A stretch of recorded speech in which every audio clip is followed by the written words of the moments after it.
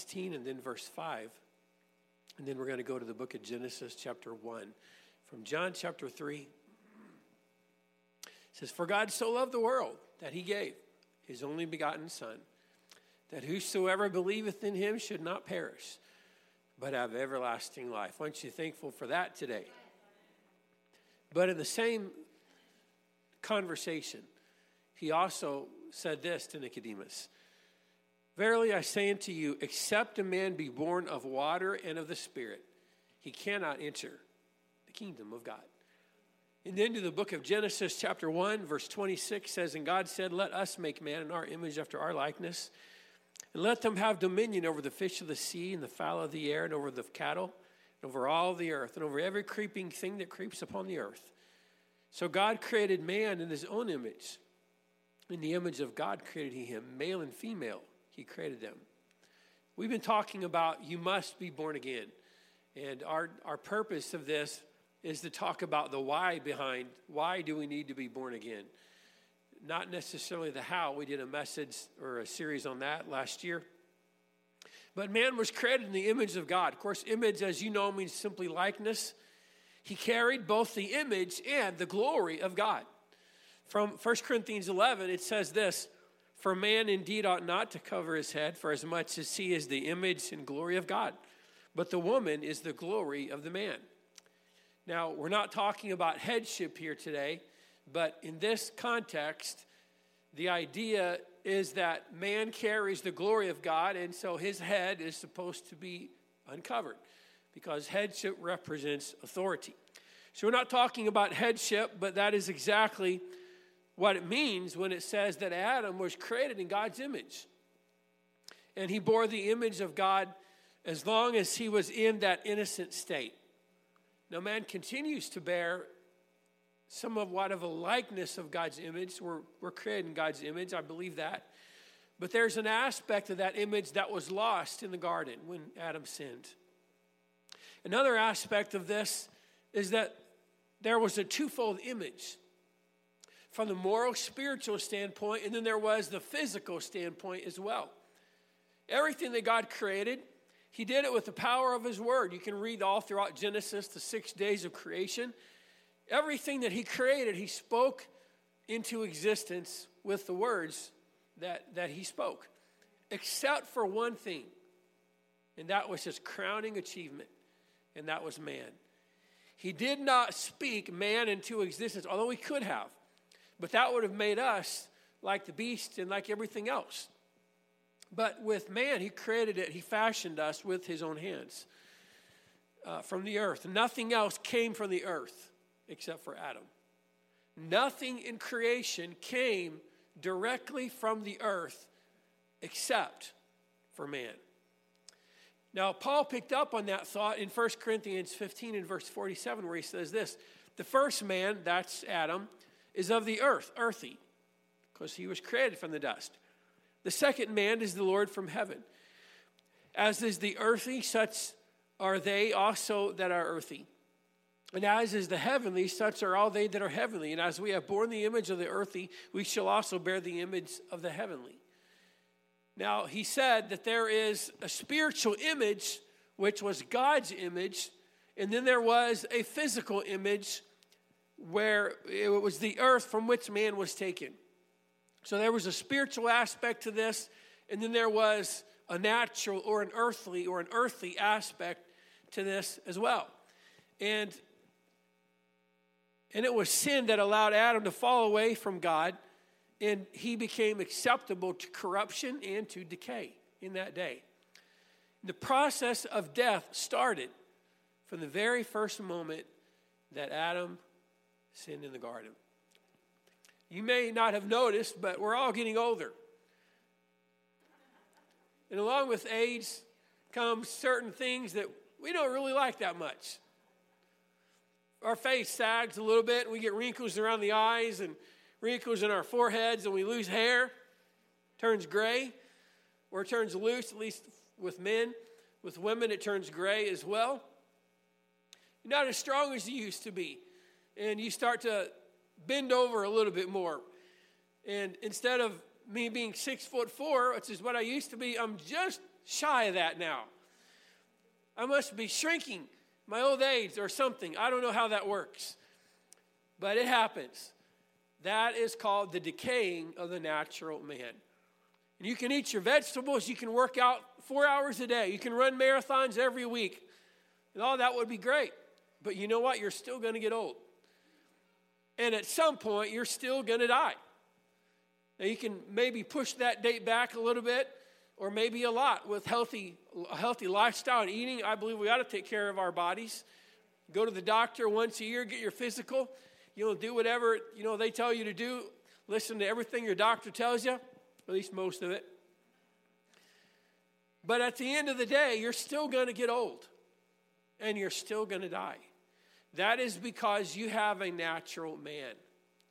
But there is another aspect of you that is going to live beyond this life, and that is your human spirit. Along with Adam's fall, everything that fell under his authority also became subject to that fall. The earth itself began to work against Adam. Now, in the garden, the earth was very cooperative with Adam. It was easy. There was no sweat. There was no, tilling the ground in haste or with hardness. There was no, he didn't have to worry about rain. There was a mist that went up from the earth and watered it. It was a perfectly watered garden where God placed Adam. Now, outside of the garden was likely a hostile environment, but Adam was supposed to enlarge his territory and overtake the earth, and that was God's plan. And as he would overtake the earth, everywhere he walked, there would be dominion and authority, and he would carry his authority with him. Does that sound familiar? Joshua chapter 1. Every place the sole of your foot treads upon is yours. That was what God told Israel as they came into the land of Canaan. That was God's original plan, was for man to walk in authority. And we have been given authority through the power of the Holy Ghost. We have power not over tornadoes and et cetera, but we've got power over sin.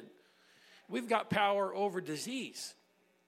Amen. We've got authority. We've got spiritual authority. But the process of death and decay continues until this day. When Adam was kicked out of the garden, suddenly there were thorns and thistles that the earth brought forth because the earth was cursed as well as Adam. It was never God's will for things to be like this. Why does God allow sin in the world? First of all, it wasn't God that opened the door. Pretty sure that was us. It wasn't God that did all these bad things. It was man. We are the ones responsible for this. The condition of our world. We were given authority. It's like if I rented out an apartment and it becomes a mess, blaming my landlord. Well, he owns the house. Why don't he come in and do something? He owns the house, but you're tending to it. You're taking care of it. It's your responsibility. Why doesn't God come in and just zap everything and make everything right? You know what? He's going to do exactly that. But the problem is not the problem of sin necessarily. God's already taken care of that at Calvary. The problem is man wants a world of sin without any consequences. That's really what they mean when they say, well, why doesn't God just fix everything? But along with sin comes consequences, and it must be that way because eventually everything that is against God's will in this universe, in the known universe, eventually will be rolled away as a scroll. Death, destruction, misery, fear, torment, disease, famine, war were all mankind's were and still are mankind's doings. Man's disobedience allowed evil to come in. What we are seeing right now is an earth that is not subject to God's perfect will yet. Now, it's not working in harmony with God's sovereign will yet. Hebrews 2 says this, you have put all things in subjection under his feet. For in that he put all in subjection under him. He left nothing that is not put under him. But now we see not yet all things put under him. But we see Jesus, who was made a little lower than the angels for the suffering of death, crowned with glory and honor, that he by the grace of God should taste death for every man. God put everything under the subjection of the second man. It doesn't say the second Adam, but it says the second man. There was only one Adam. That Adam fell. There was not a second Adam. There was a second man that was created in the same innocence that Adam was, in the sense that this Adam, or this man, the second man, was the Lord from heaven. And he did not come as the second Adam because that would have made him coming with the nature of Adam. So we're not yet seeing everything under subjection to God because, 2020. That's all we need to say. Look around at what's happening in the world. Read the newspapers. Or better yet, put the newspapers down. Turn off the news. Pick up God's word. There is all kinds of things that is happening right now that is not subject to God's will. It's not God's will that there be murders. I don't know how many murders there have been in Kansas City, but if there's one, there's too many. I don't know how many crimes or cars that have been stolen or bad things happen, but they're happening all around us. And it is not God's perfect will, but we see Jesus. We are seeing Jesus in his mediatorial role right now. And this is the age of grace where God is bringing everything subject to his will. He's giving everything and everyone a chance to come under the sovereign and perfect will of God. And eventually, what's not subject to his perfect will at some point in the future be done away with. That's what people want to happen, right? Why doesn't God fix everything? Exactly what he's going to do. Look at 2 Peter 3. But the day of the Lord will come as a thief in the night, in the which the heavens shall pass away with a great noise, and the elements shall melt with fervent heat. The earth also and the works that are therein shall be burnt up. Seeing then all these things shall be dissolved, what manner of persons ought ye to be in all holy conversation and godliness? Looking for and hasting unto the coming of the great day of God, wherein the heavens being on fire shall be dissolved, and the elements shall melt with fervent heat. Everything will eventually be burnt with fire that is not subject to God's will. But right now, we're not seeing that yet. We're seeing Jesus. Again, in his mediatorial role and as a sacrifice for sin. Anybody can come in. The doors of the ark are wide open. And Noah is preaching the gospel. And you can come in. But at some point, God is going to close the door and the rains will start. And then what? There will be no altars to run to. There will be no preachers on the radio you can run to. There will be no Bibles to open up.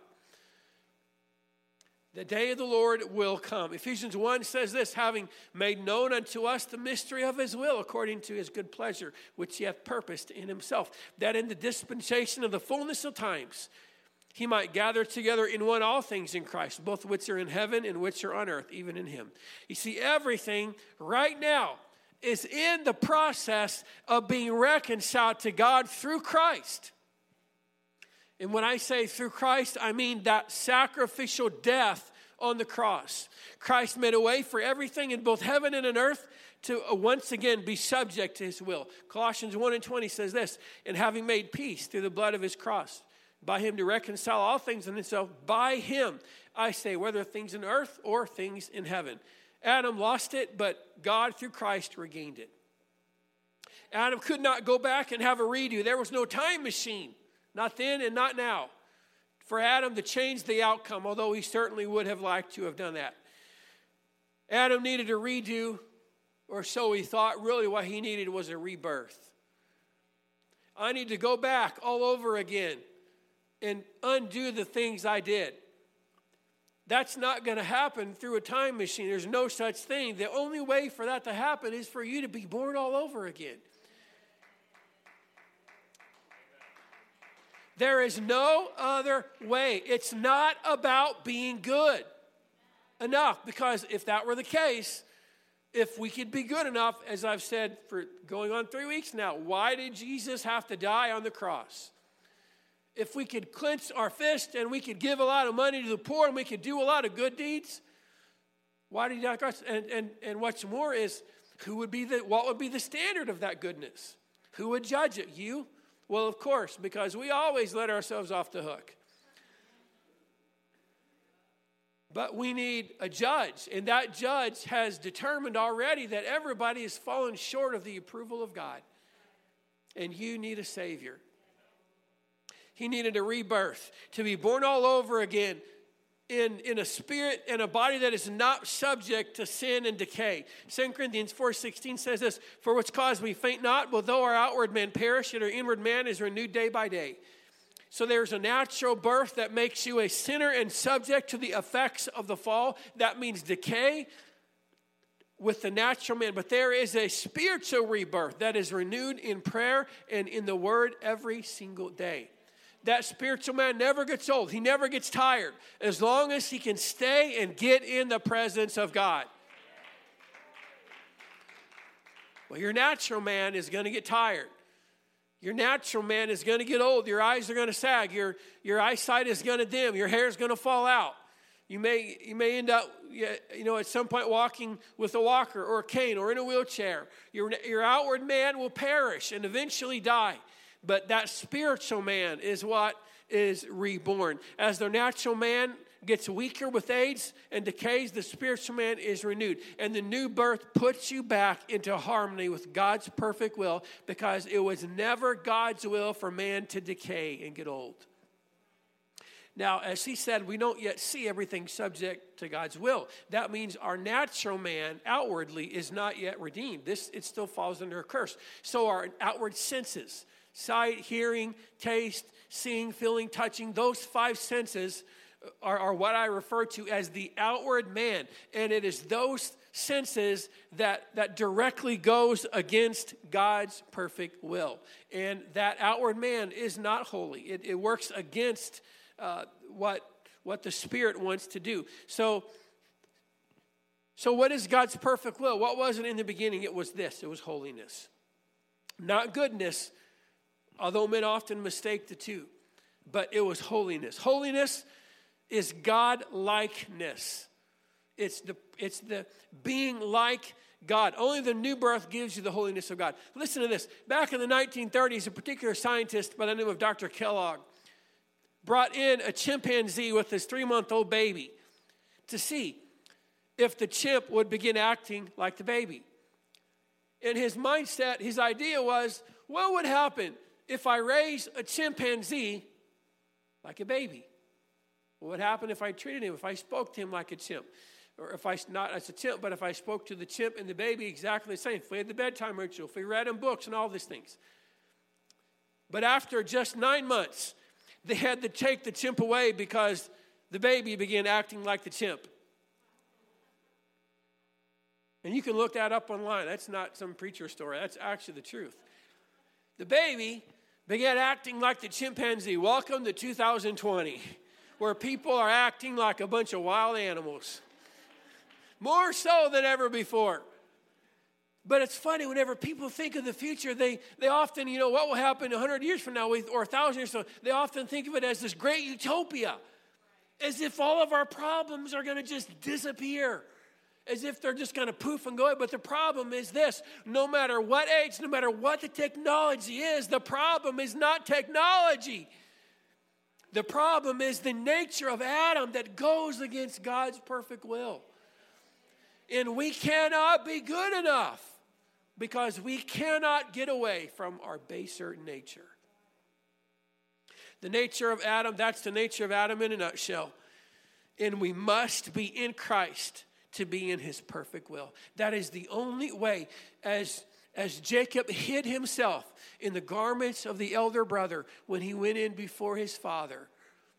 We must be hidden in the garments of Jesus Christ who died on the cross. That is the only garment that is acceptable to God. Men have tried to put on their own good works. They've tried to do good things. They've tried to do good deeds. They've tried to build great things. They've tried to do great things. It's been going on since the dawn of time. But none of those things are good enough. You need a Savior. The nature of Adam is passed down through a natural birth, and you cannot get away from it. But the nature of Christ is passed down through the new birth. Adam gave me sin, but Jesus gave me righteousness. And that's why I need to be born again.